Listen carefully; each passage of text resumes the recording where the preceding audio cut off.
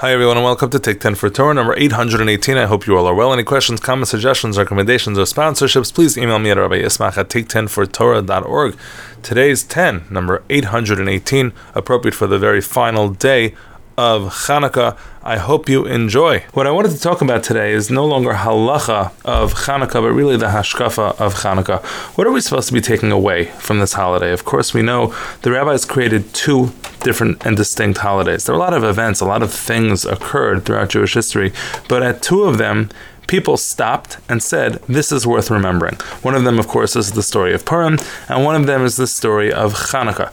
Both are really rabbinic holidays, human-created holidays, which were holidays created in Galut. They were created in exile.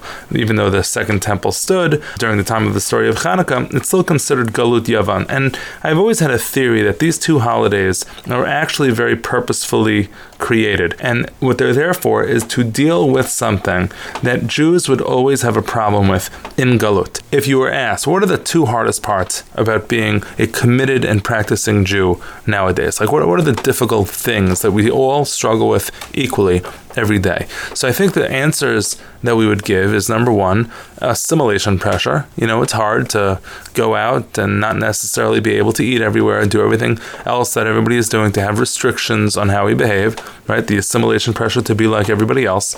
And the other difficulty is theological. It's like, you know, where is God? God doesn't give me a pat on the back when I put on tefillin or when I light Shabbos candles, or when I make it through a successful Shabbat. You know, I don't get that immediate positive reinforcement. I don't feel necessarily that my tefillot are connecting immediately in the moment. I have to understand that, but I don't necessarily feel it. So if you take a look at these two ideas, number one, assimilation, and number two, belief, I believe that that's actually what the rabbis were trying to target in these two holidays.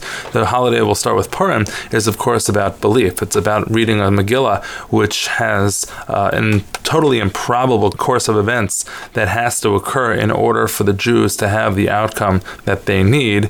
And yet, God's name is not mentioned even once. So too, in our lives, in our Galut, in our exile, we constantly have events that affect the Jewish people that the Jews encounter throughout and wherever they are, and yet we don't necessarily see where God's signature is involved. And it's our challenge to find God in that story the same way it was in the story of Esther. And so that holiday might be focused on the belief idea. Chanukah, on the other hand, is very different. Of course, Chanukah is about this assimilation pressure. In the Al Hanisim, it talks about how the goal of the Greeks was lahashkicham Torasecha, to make us forget the Torah. It was the only holiday that was not an existential crisis. Nobody wanted to kill us. It was really just a matter of taking away our religion. Now the question really that I think we need to answer is, what's worse?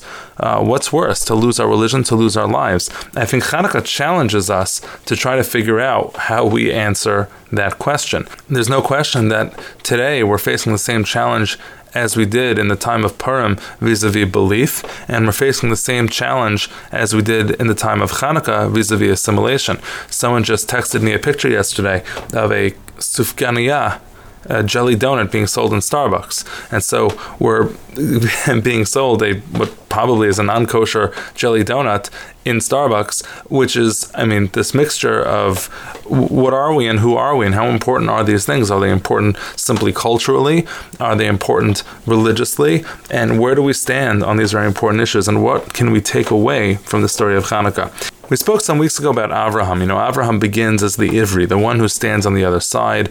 He's confident in his beliefs. He believes differently than the rest of the world, and he creates a revolution. How do we get a little bit more Ivri in us? How do we do that? So there's a cute story. A little girl goes over to her grandmother and says to her grandmother, "Grandma, are you Jewish?" And the grandmother says, "Why, yes, I am." And the little girl says, "Grandma, I am too, but don't tell Santa Claus." It's a sad little story, and I think it really does reflect a lot of what kids can somehow think nowadays. Like, are we the also-ran? Is our holiday not as cool or not as interesting? What do we do to fight this? What do we do to combat this? So we know that there are two ways that we can possibly live in this world. Ger v'toshav anochi imachem. Avraham talks about the two possibilities. I could be a ger, I could be there as a sojourner, I could feel temporary, or I could feel very involved. I could feel like a toshav. I could feel like I'm very assimilated assimilated, but that assimilation and that being allowed into society brings with it a lot of challenge. Anti-Semitism was generally the cure for assimilation. When Jews were persecuted, they were forced to live alone, they were forced to live distinct from the rest of the world. There was very little challenge. The rest of the world would come into the Jewish community and take the Jews away to their practices and beliefs.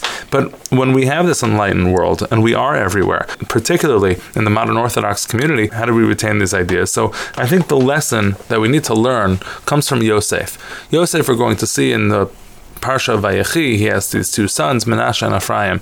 So Menashe and Ephraim end up getting Shevet status. They end up being on the level of all of the other brothers of Yosef.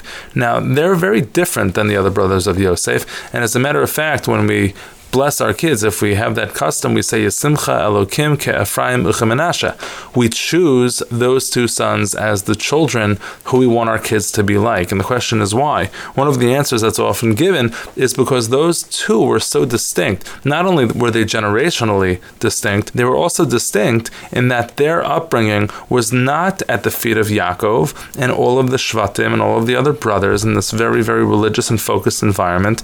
They were the children of a man who lived a very unique and identifiably different life in Egypt. He didn't have the support system. He didn't have a strong community that surrounded him. He perhaps did not have that Jewish confidence. And he had to manufacture it. And he had to manufacture it for his children. So we, looking at our children, seeing our children as very similar to those of Yosef, bless our children that they should be like the children of Yosef who were in Egypt and, of course, survived. We know that Yaakov, before he goes to meet Esav, they're 14 years missing. And so Rashi tells us this idea that he learned at the yeshiva of Shem Ve'ever. For 14 years, he learned the Torah of Shem Ve'ever. And everybody wonders, what does he have to go and learn the Torah of Shem Ve'ever? He can learn the Torah of Yitzchak, right? He was with Yitzchak for so many years. What does he keep needing to learn more for? So the answer that's classically given is that he has to go to the yeshiva of Shem Ve'ever because the Torah of Shem Ve'ever has been integrated into the world. Shem Ve'ever were an island unto themselves in this pagan and non-monotheistic world. So Shem Ve'ever knew how to deal with whatever it was that was out there. They knew how to overcome those specific challenges. Learning at the feet of Yitzchak was more focused on inward growth and perhaps would not have prepared Yaakov in the right way to go out to the world, to go out to Lavan, to encounter Esav, to remain as a confident Jew. One of the decrees that the Greeks made against the Jews, of course, was to this end. It says famously that there were three ideas: circumcision, Rosh Chodesh, and Shabbat. Circumcision identifies and makes a Jew distinct. Rosh Chodesh and Shabbat, similarly, Rosh Chodesh is what our whole calendar is based on.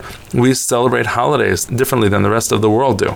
And therefore, Rosh Chodesh is how we do that, and it makes us distinct. Part of the Greek effort was to erase that distinction, so Rosh Chodesh had to go. Shabbat as well makes us very different and distinct. Our entire week is focused towards a different end, towards a different goal. And that's why Chazal referred to Yavan as Choshech, the Galus of Yavan. The exile of Yavan was compared to darkness, because it's that darkness, the ability to distinguish, the ability to see the difference between the Jew and the non-Jew is what the Jews lost the ability to have, and they were lost in the dark groping around. So what's the answer? I think the solution to all this is really very simple and very apparent in the story of Hanukkah, and I think that's why the rabbis wanted us to take from the story of Hanukkah, and that is the Kohanim were the victors. The Chashmonaim were Kohanim. They were the learners. They were the educators. They were inspirers of others.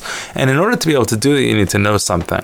And in order to be able to inspire others, you need to teach, and you need to be able to understand. And you can't express it to others without really having a grasp of it yourself. And so when we're challenged with this challenge, your money or your life, your Judaism or your life, are we really prepared to answer that question? Do we really know what we're giving up? What to us is more important?